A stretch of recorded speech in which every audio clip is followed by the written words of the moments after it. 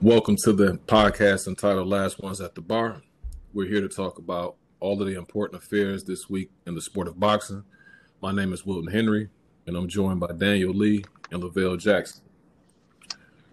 So today, fellas, I want to start off by asking you gentlemen two separate questions. Typically, Daniel, I ask you about whether or not you're entertaining the idea of going amateur or not, but really the question I have for you is, have you been sparring lately, and how is that going? And then, Vale, for you, you sent out a message to us about 2-3 weeks ago, and you was putting in some mean work on that heavy bag.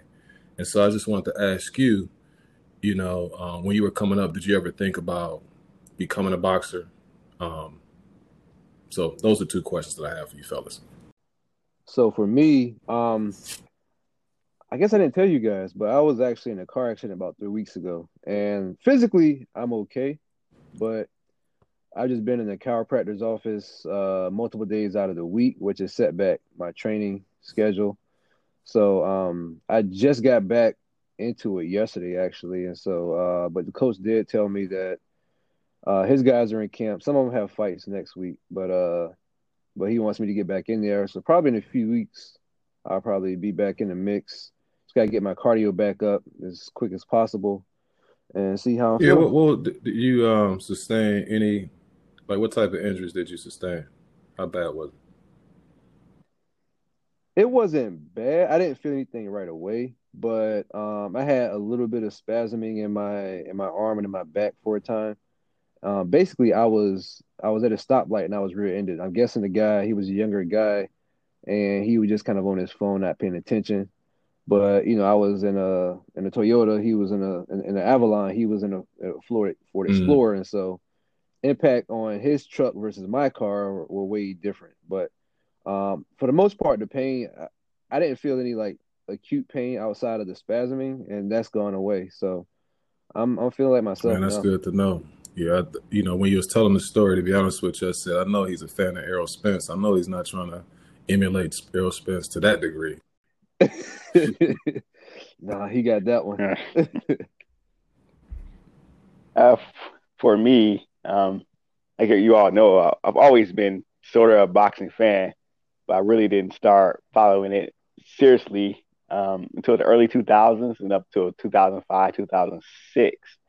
And then at that time, I'm like, 25, 26 years old.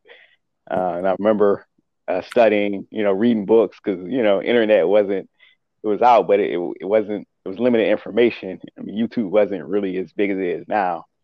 So I read books on, how to throw a jab. Actually, on this book, two of them actually is one is called How to Box, and the other is called Boxing Mastery. So I would just all I had to do was look at the pictures and see how to wrap your hands, how to throw a jab, how to throw a hook, and how to throw this, how to throw that. And I would, you know, buy bags and start, hitting the bag and stuff like that. Uh, Sometimes if certain people were willing, we would try it out on each other, see if it worked and stuff like that. So I enjoyed the angles and things of that nature.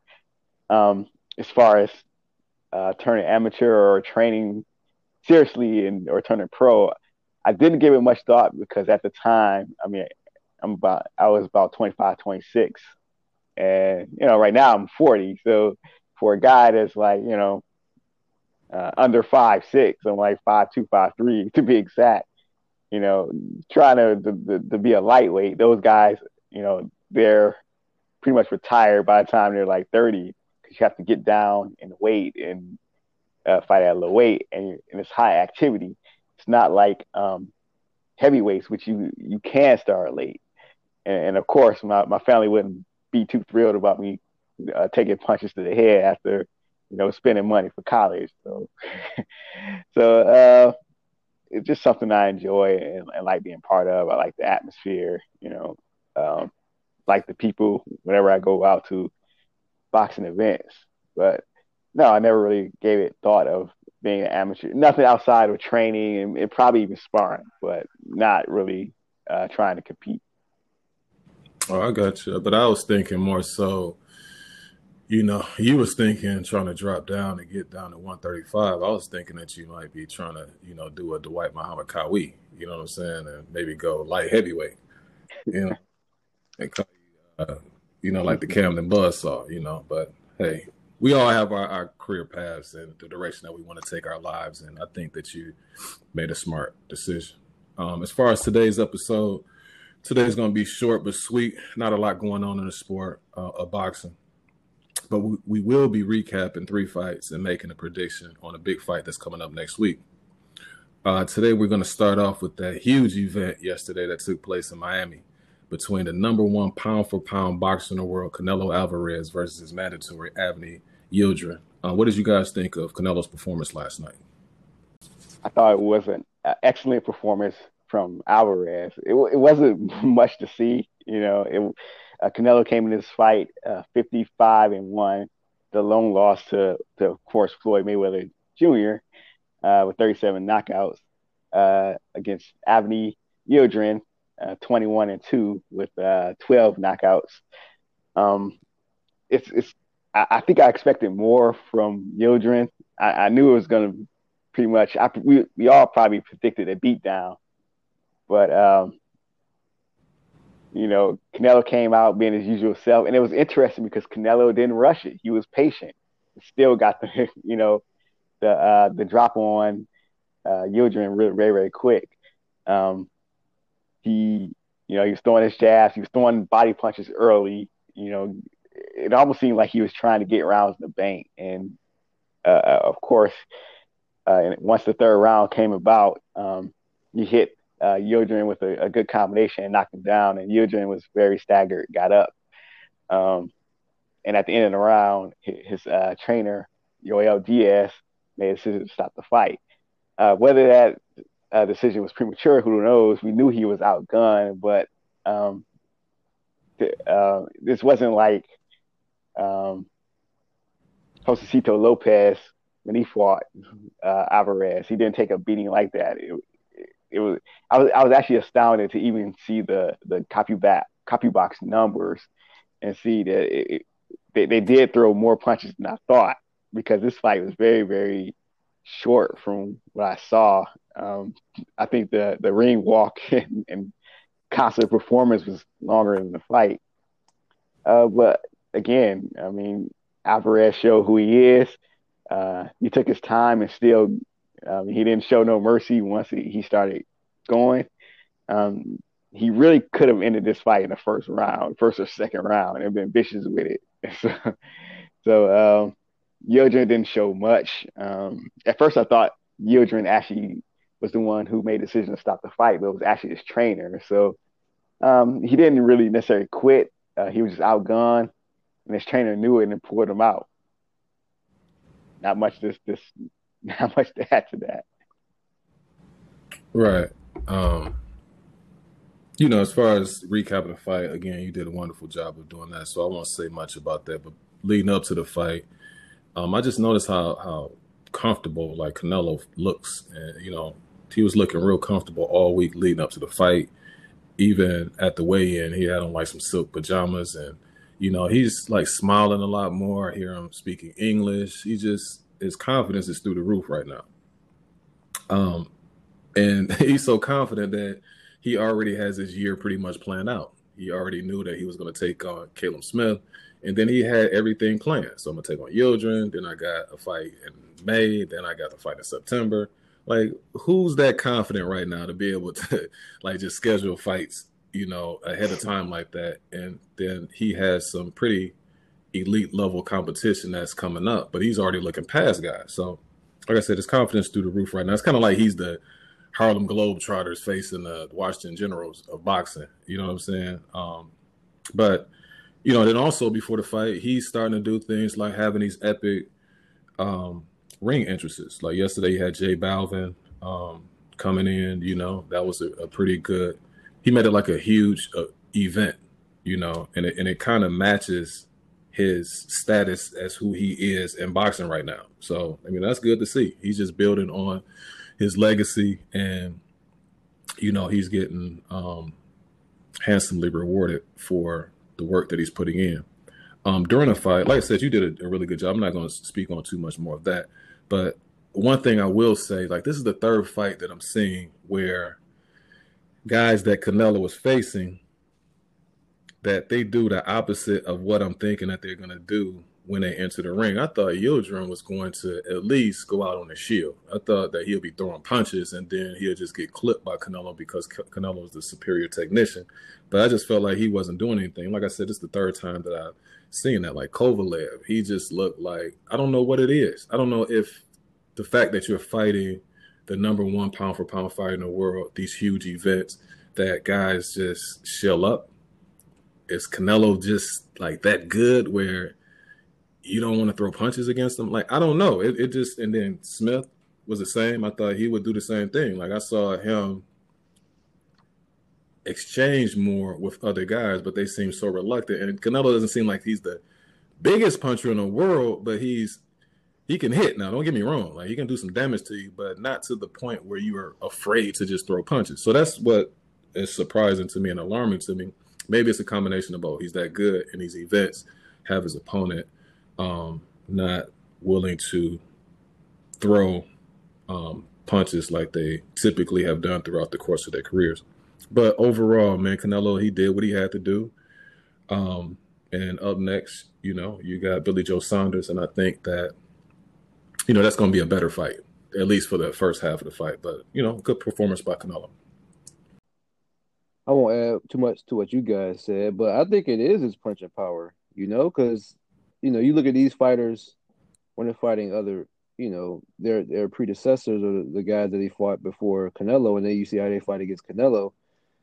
I think, when Canelo throws that body hook and you catch it for the first time, your plans might change, that's the only thing I can see happening. But that said, it was more or less what I expected it to be. Canelo, like you said, Canelo just looked very calm, came out, wasn't overly aggressive, just was really just picking his shots. And, he caught him with the 1-2 in the third round and knocked him down. I, as a fan and as someone who relatively participates in the sport, I can see how a fan would want someone to see someone go out on their shield, but I applaud Diaz as a trainer because nothing good would have come of that fourth round. It would have been exciting to see the ref either stop it, or it would have been exciting to see one single shot be a knockout shot as a fan, but nothing good would have come out. Nothing good was coming for Yildirim in that fourth round if he would have came out there. But respect to both fighters. Yildirim caught some heat from the commentators because they said they were disappointed in him and thought he was going to do more. But based on what I had seen in Yildirim previously and based on what I was seeing in that fight, I'm not sure he could have done much differently. I mean, he could have thrown more, but he would have got countered more. And so, I don't know what else he could have done differently. But yeah, Dad, if you don't mind, only thing I wanted to say to that though is that, see, here's the problem that I have with some of those guys. Like, these opportunities, you don't get these opportunities often, and when you get those opportunities, you have to go for it. Now, conceivably, Yildirim, I don't know what his purse was for the fight. Maybe that's what he was looking for. I don't know. But all I'm saying is that when you get the opportunity to fight the number one fighter in the world, this huge event, this is life-changing, life-altering. And I just think that, again, you go all out in that situation. Like, I just didn't see him.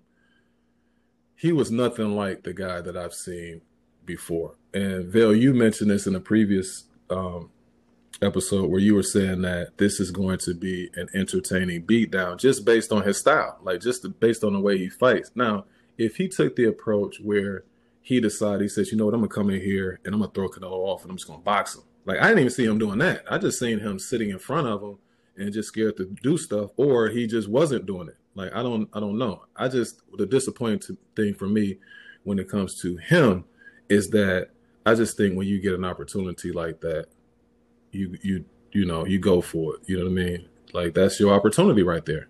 If not, then let somebody else get that opportunity. Who will? You're actually 100% correct, Will, and No, I actually agree with you, Will, and this is why is because yeah, you do put your life in danger when you box whatever and partake in a sport in a combat sport like that. But at the same time, um, what is Yildirim going to be remembered for? And sometimes in boxing, this happens a lot more in MMA, but in boxing, it still is true. Even if you give a great performance in a loss, you get paydays from that. I mean, we've seen, you know, guys like even like Josecito Lopez, like I just mentioned, you know, uh, guys like even Arturo Gatti. Now, I'm not saying you have to be exactly like these guys, but they were the type of guys that people pay to see them even if they lost.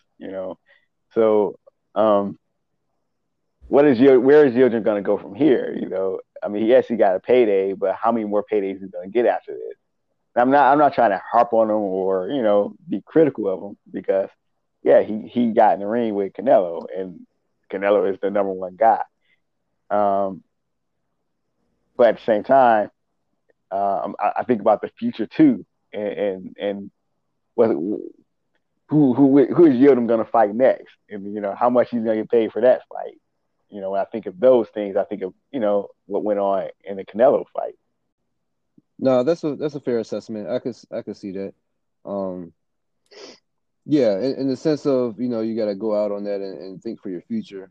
Yeah, it's a tough balance. You know what I mean? But no, Yeah, I Yeah, see and what you're Canelo, saying. he I see what made you're my saying. bad, Danny. I was just gonna say, and Canelo, he maybe punched him like that because when he was at 154 and 160, maybe that was robbing him of some of the power, even though he was powerful. But it just seemed like now the guys that he's facing, like 168, they're reluctant on throwing punches. And maybe because maybe that's why he's so comfortable and so happy when you see him in interviews and things like that as well, is because he don't have to, kind of starve himself. But he just looks so small against those guys too. Like Yildirim just look his back and everything. I'm like, man, impose some of that, size on the smaller guy. But I just didn't see it. But for whatever reason, who knows? yeah, I think so too. I think I agree with you, Will, on that point about Canelo's weight. I think both of you guys have a point that works together. Is that because he doesn't have to drain down, maybe he does punch that hard, at the higher weight. I mean, he's not. I mean, he's not tall. I mean, he's a big guy. I mean, he's a short guy, but he's kind of built like a tank in a way. And you see the impact of his punches, especially even in the last fight with Callum Smith, where but the arm punch that looked like it dislocated Smith's bicep. I mean, that's some hard stuff. Yeah. So I think might it be the weight was taken from him, his effectiveness and his punching power. Early in the wee hours of that Friday night going into Saturday morning. And New Zealand, I believe, we had a heavyweight bout, Joseph Parker versus Junior Fa. Did you guys see it? And if you did see it, how'd you see it going? I saw the fight between Joseph Parker, who was 28-1 with 21 KOs going into the fight, and Junior Fa was 19-0 with 10 knockouts entering into this match. I'm not even gonna kid you. Like, this was a tough fight to watch because after the first 30 seconds, I'm like, I don't know what to tell these fellas. I'm not gonna be able to. I'm not gonna be able to do this. You know what I'm saying? Because it was like, I'm talking about within that 30 seconds, I knew that this was going to be a tough one to watch, and it was like 6 or 7 different times where I had to fight on my iPad, but then I got to doing other stuff, and it distracted. So then finally, I had a chance to sit down and take a look, and I'll let you guys recap the fight a little bit more than what I'm going to say. But before the fight, during the introductions and everything, I didn't like that either because both of them were playing to the crowd. They out there smiling and all of this type of stuff. And really, you look at both guys, they look like they could have been relatives, with each other. And then as the fight took place, that even furthered the fact of them potentially or possibly being relatives because they did so much hugging during the fight. Now, in its totality, it wasn't totally a dull fight, but it definitely wasn't anything special. It was certain times where they did exchange, like towards the tail end of the fight. Um, and like to me, going into the fight, I thought of Parker. I remember one time on HBO, Jim Lampley was talking about the upcoming heavyweights, and he had like 4 or 5 different guys on there, and Parker was one of the main guys he was talking about as being one of the elite heavyweights out in the sport. He hasn't lived up to that billing from what I've seen. And this fight proved just that. Like he at his best, like he's good when he like throws like these wild flurries. And then after he finishes the flurry, he'll either clinch or he'll just like get out of range. But that's pretty much it. Like that's all you're gonna get from it. He's really not that big of a puncher either.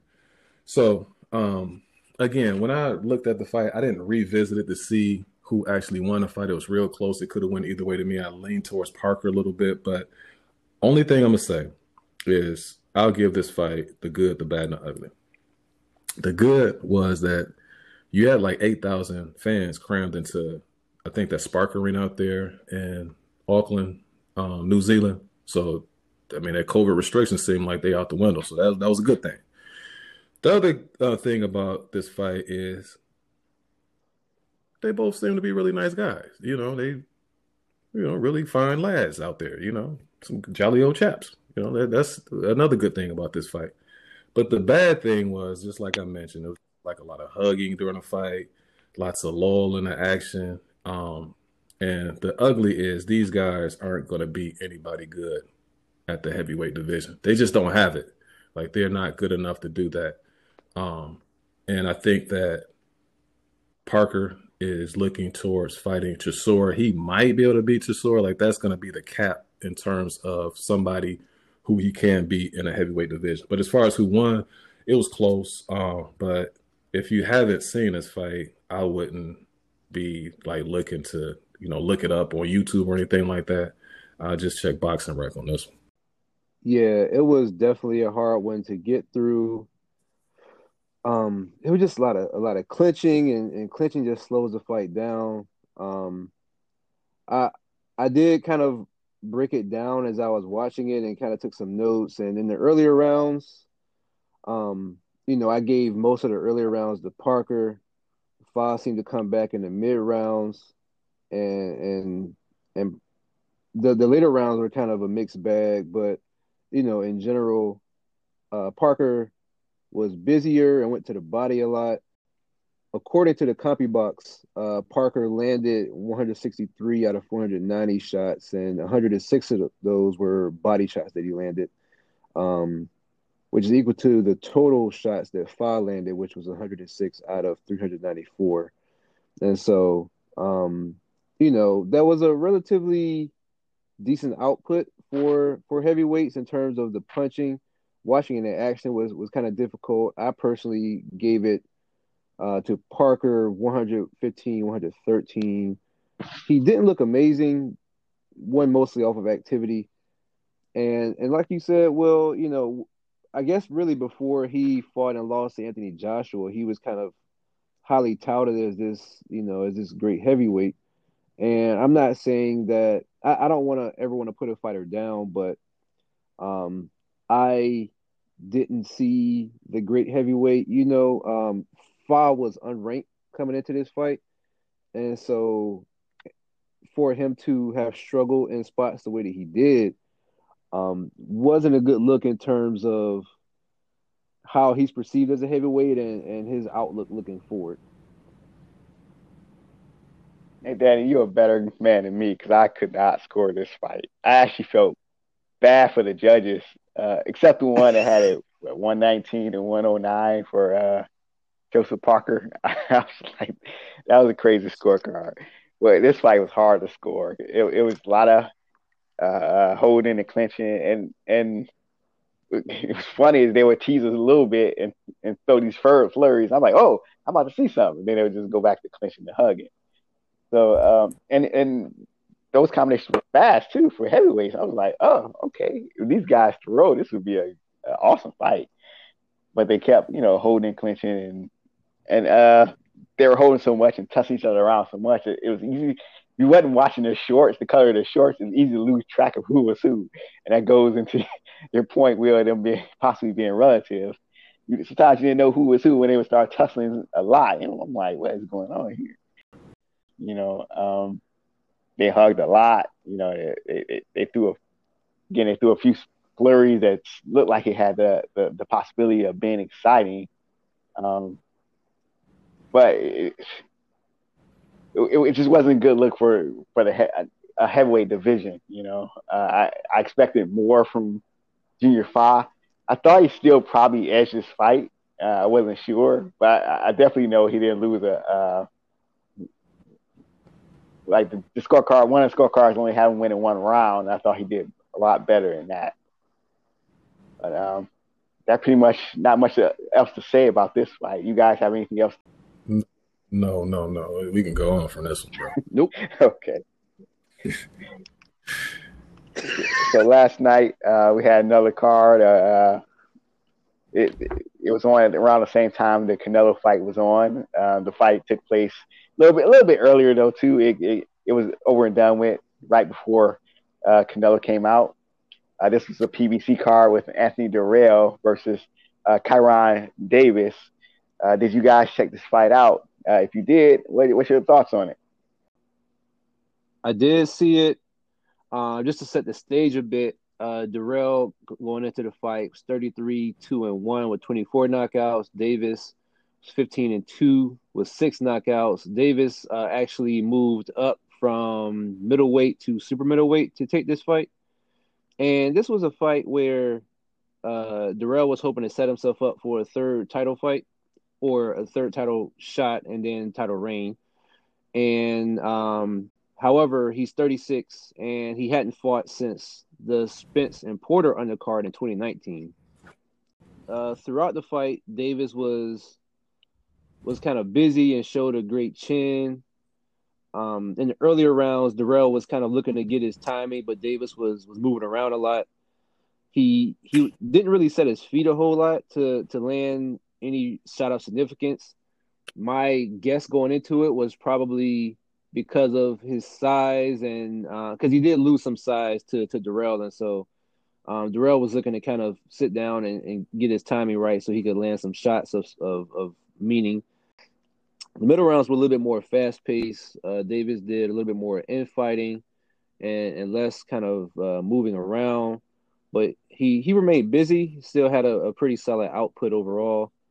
And in the championship rounds, Dirrell tend to land the cleaner and harder shots, while Davis remained busy and fought hard, but didn't really land any significant shots, even in the 12th round where he seemed to just kind of go for it more. In the CompuBox numbers had it, Dirrell landed 161 out of 435, whereas Davis landed 139 out of 521 shots. I scored it 115, 113 Dirrell. I thought he won convincingly, but as someone who wanted, I'll just say this. Dirrell, going into it, said he wanted the title shot. And, you could argue that it was ring rust, but, he's ranked 4th in the ring rankings. Davis is unranked at both 160 and 168. Again, he moved up from 160 to fight at 168 for this fight. If you look at the landscape of super middleweight, you have Billy Joe Sanders, who's a title holder, who is about to fight the WBA and WBC champion Canelo. So the winner of that will have the WBO, WBA, WBC. Plant is the IBF champion. And so when you look at Dirrell's expectations and you look at the landscape of super middleweight, this was not a good showing for him. And, he's had a very successful run at super middleweight thus far. I'm not sure he may get a title shot in the future, but with the current champions that I'm looking at and that I just named off, I'm not sure if I see him making a third title run. Yeah, that was an excellent breakdown, Danny.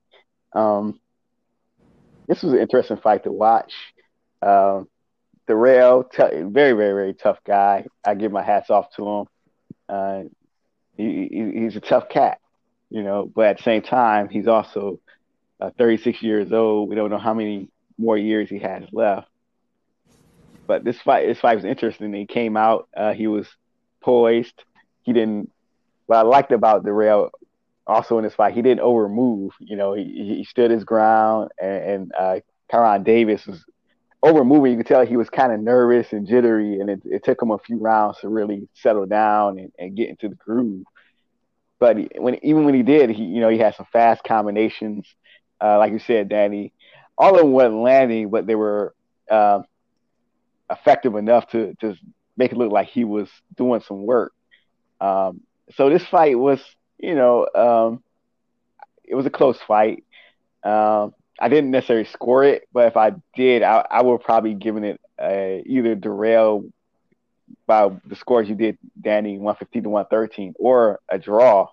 I thought Davis was making it close enough in the middle rounds, and even down the stretch when Darrell was landing those hard punches, it seemed like he wasn't landing a lot of them, and maybe I was giving Davis a little bit of score for having a chin, because I was very impressed that he was able to take his punches, especially as a smaller guy, moving up.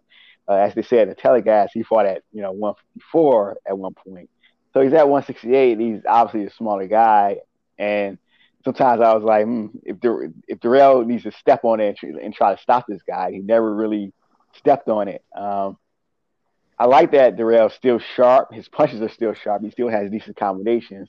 It seemed like his feet was very, very slow, and it seemed like he had slowed down considerably.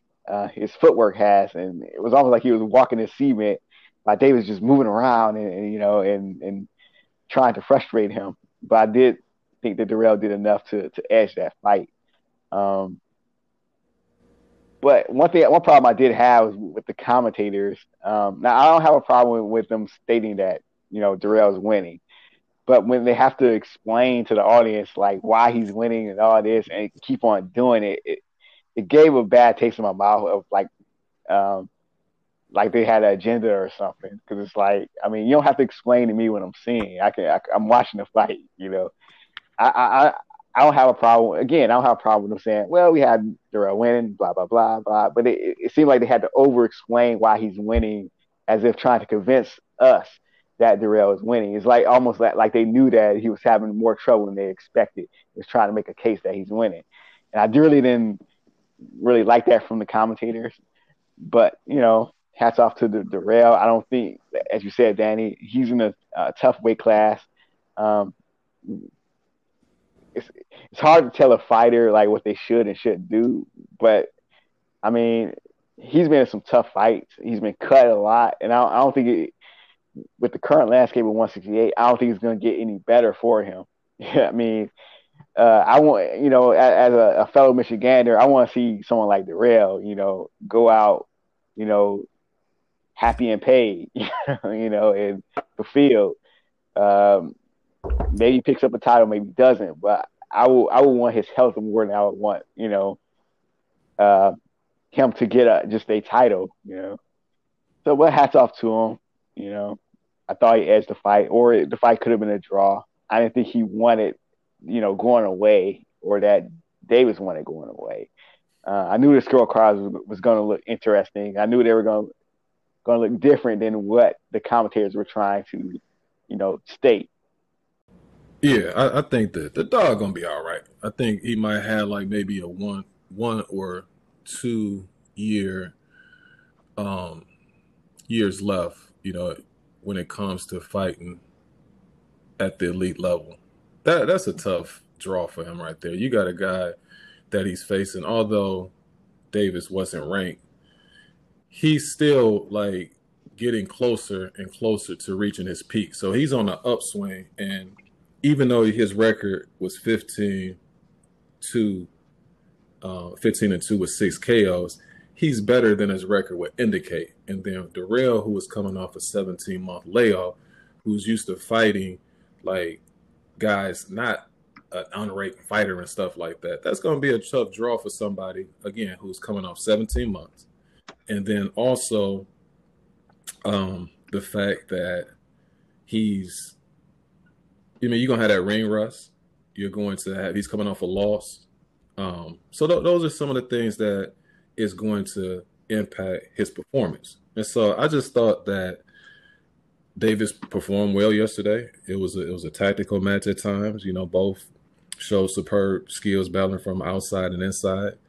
I thought Darrell had the better skills and the experience. Like going into the fight, I was thinking that based on the fact that from what I saw, him having better skills and having more experience, that what he was gonna do was take Davis into deep waters and then drown him at the end of the fight.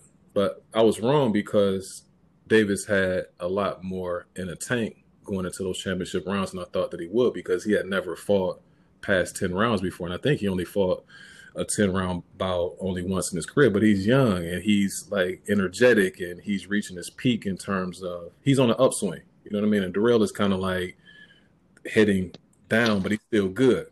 At this stage of his career, I think that that's the only thing he can get up for. It's like those big fights that's going to have him train as hard as he possibly can, because he looked a little bit. I've seen Darrell look in better shape. You know what I mean? He called himself the dog, but he's kind of looking like Clifford, the big red dog, to a little certain degree. You know what I'm saying? I mean, I like Darrell, so don't. If you hear this, Anthony Darrell, don't get upset, bro. But I think that if it was somebody else, both of these guys, really, to be honest with you, if Caleb Plant, wanted to take on an opponent, if he's not injured based on his last fight, I think either one of these guys would be a good match. But I think Darrell would provide him with some really good resistance. That'd be a good defense to take right now. And I think that would be like probably a 65-35, 70-30 fight in favor of Plant. But I think that Darrell, with his experience and the fact that you give him a training camp where he can specifically focus in on just Caleb Plant, I think that he would provide him with a good, match. So who knows? But as far as the fight, I had it 116 to 112. It could have been 115 to 113. If it was a draw, I could see that too. It depends, because there was a couple close rounds in there. And mainly the reason why I thought that Darrell won is what you said, Danny, as far as he was more accurate, right? He landed on average like 30%, 37% of his shots, as opposed to Davis, who landed 27% of the shots. But Davis was a little bit more accurate. But I tend to lean towards the guy who's landing the cleaner, more effective shots. And I thought that was Darrell throughout most of the fight. Anything else you guys want to touch on before we go into our last topic? Or anything you want to talk about as far as that fight is concerned? Yeah. No, sir. I agree with you guys. I just want to see Darrell. I like Darrell. I like the Darrell family. I think they used to get a lot of undue criticism, and that's a Michigander. I've been around the boxing scene. I've, seen them in the flesh personally. They're very approachable, especially Anthony. So, I mean, he's a great guy. It's different for me as a fan versus a person who's seen another person in the flesh. Similar to how you will feel about Errol Spence. I've seen Anthony Darrell in the flesh. Mm-hmm. Yeah, I just want great things for him. Yeah, he's a good guy, man. Overcame cancer and whatnot. He just seemed like a real solid dude. But I think that don't write him off too soon. You know what I mean? Like I said, I think that dog got about a year or so left, at the elite level at least, if he's properly trained and focused in on, one of those champions. I think he can give him a really good go. I mean, you talking about, speaking of Michigan, and if we can directly focus in on Flint, Michigan, next week, we also got a number one pound for pound fighter, and this is in women's boxing. And she will be in action next week. She'll be taking on another champion in Marie-Eve Dakar in a unification match in the super welterweight division. What are you fellas predicting the likely outcome will be for next week's bout between Claressa Shields and Marie-Eve Dakar? Okay, we had Claressa Shields, 10-0, 2 knockouts. from fighting out of Flint, Michigan, where the Darrell, it's a boxing, definitely a boxing city. It's an underrated boxing city. It's about an hour from Detroit, which Detroit will get a lot of that credit, but in Flint you had the Darrells, you had Claressa Shields, you have Chris Bird and so on, and the Bird family who always been a catalyst to get things done in that scene. So Claressa Shields is kind of like the daughter or granddaughter of all that against Marie-Eve Dicaire from Canada, 17-0 with doesn't have any knockouts. But I've seen this fight, Shield has improved a lot, especially in the past few fights. And I mean, she improved like another fight we just talked about in this podcast, Canelo has improved. I think she's gotten really, really sharp. It's almost like she's listening to a lot of those critics who talks about, how women boxers aren't this or aren't that, and she really sharpened up her game as far as her combinations, how she looks. It's kind of sometimes I watch her fights, I'm like, oh, okay, whoa, and I haven't seen sharpness like that, since the golden era of women's boxing, which was the Layla Ali's and Lucia Rikers and Ann Wolfe, since that era. So she's definitely the one to beat. Her career has kind of went backwards as far as weight. I mean, while everyone goes up in weight, she's went down in weight trying to capture those titles. She was a super middleweight, got the title there, unified, went down to middleweight, unified. Now she's at light middleweight trying to do the same. Marie-Eve Dicaire, she's an IBF champion. She in her 5th or 6th defense, hasn't really fought too much out of Canada. So what I see in this fight, I think, what I like from Marie-Eve, she throws interesting combinations. She throws this 1-2, which I pretty much like. She goes to the body, which should aid her well against someone like Claressa Shields. But I do think she's going to be too wide for how Shields fights. I think Shields is way too sharp for her. And I think Claressa is going to throw some eye-catching combinations and hurt her a bit. And, Dicaire might try to rough her up and do those things. But I think Shields is going to win a decision.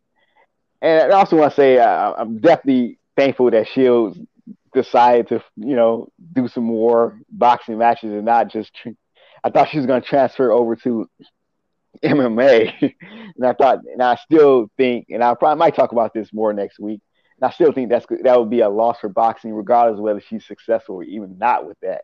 Going into MMA, it's a loss for boxing. But I see Shields winning a decision. All right, so the Claressa Shields versus Marie-Eve Dicaire. Some people say Dicaire, some people say Dicaire, and then I'll just leave it at that. But let me break down a couple more things in this fight as far as what I see. Like you said, Claressa is 10-0 with 2 KOs.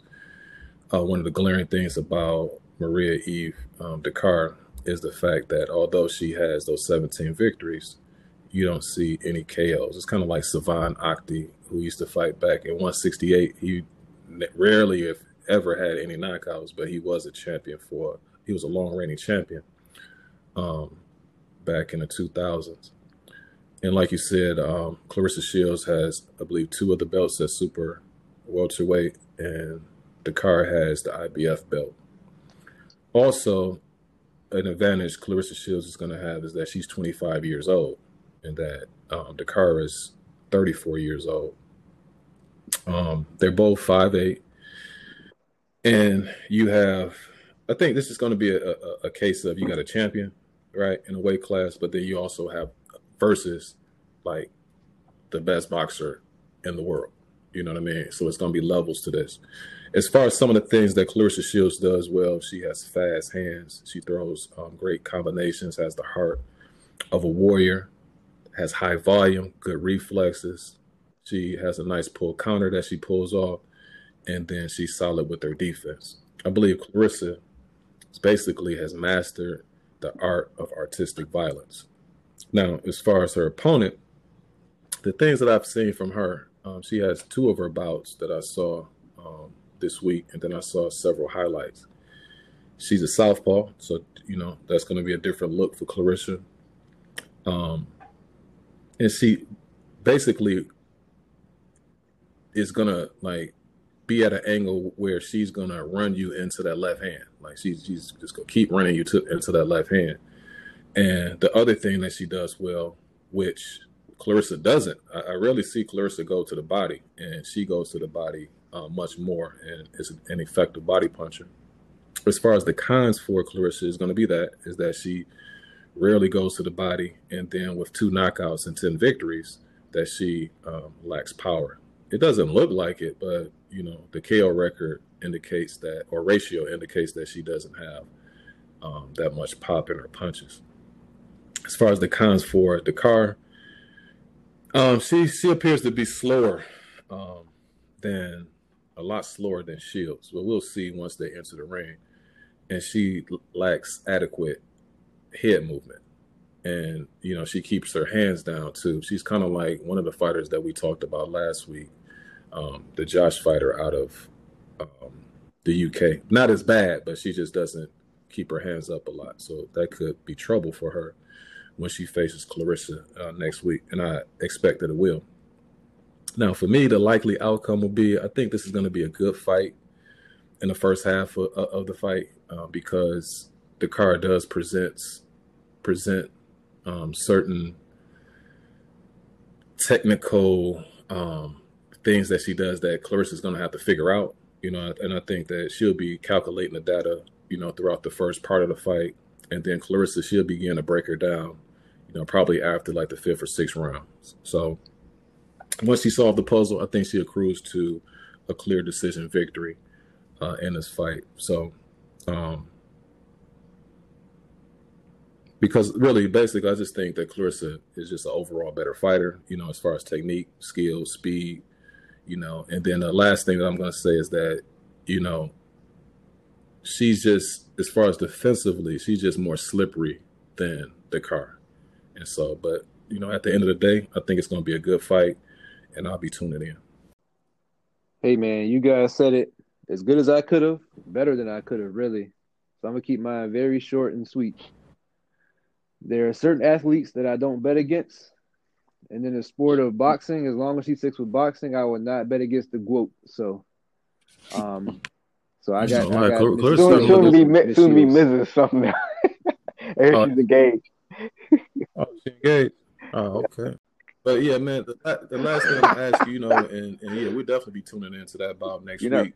But one thing I did want to ask you, fellas, and this is impromptu, but yesterday I put on YouTube the top 5 current punchers in boxing. I don't know if you had a chance to check that out, but did you agree with it, or who would you say is the top 5 boxers, or just not necessarily the top 5 boxers, but who are the top punchers in boxing right now? If you can just answer that before we wrap up. It was on point. Any top punchers today without Deontay Wilder and Gervonta Davis is not really a list. But I like the picks you made with Bitter Beef, and I'm not sure if I would list Triple G as a puncher today. I mean, I'll have to see more of what he does, because he hasn't been really active. So I wasn't sure who to replace him with. If I put him I was going to put him in honorable mention. But I'm not sure who to really replace him with as much as I think about it. But it was a good list.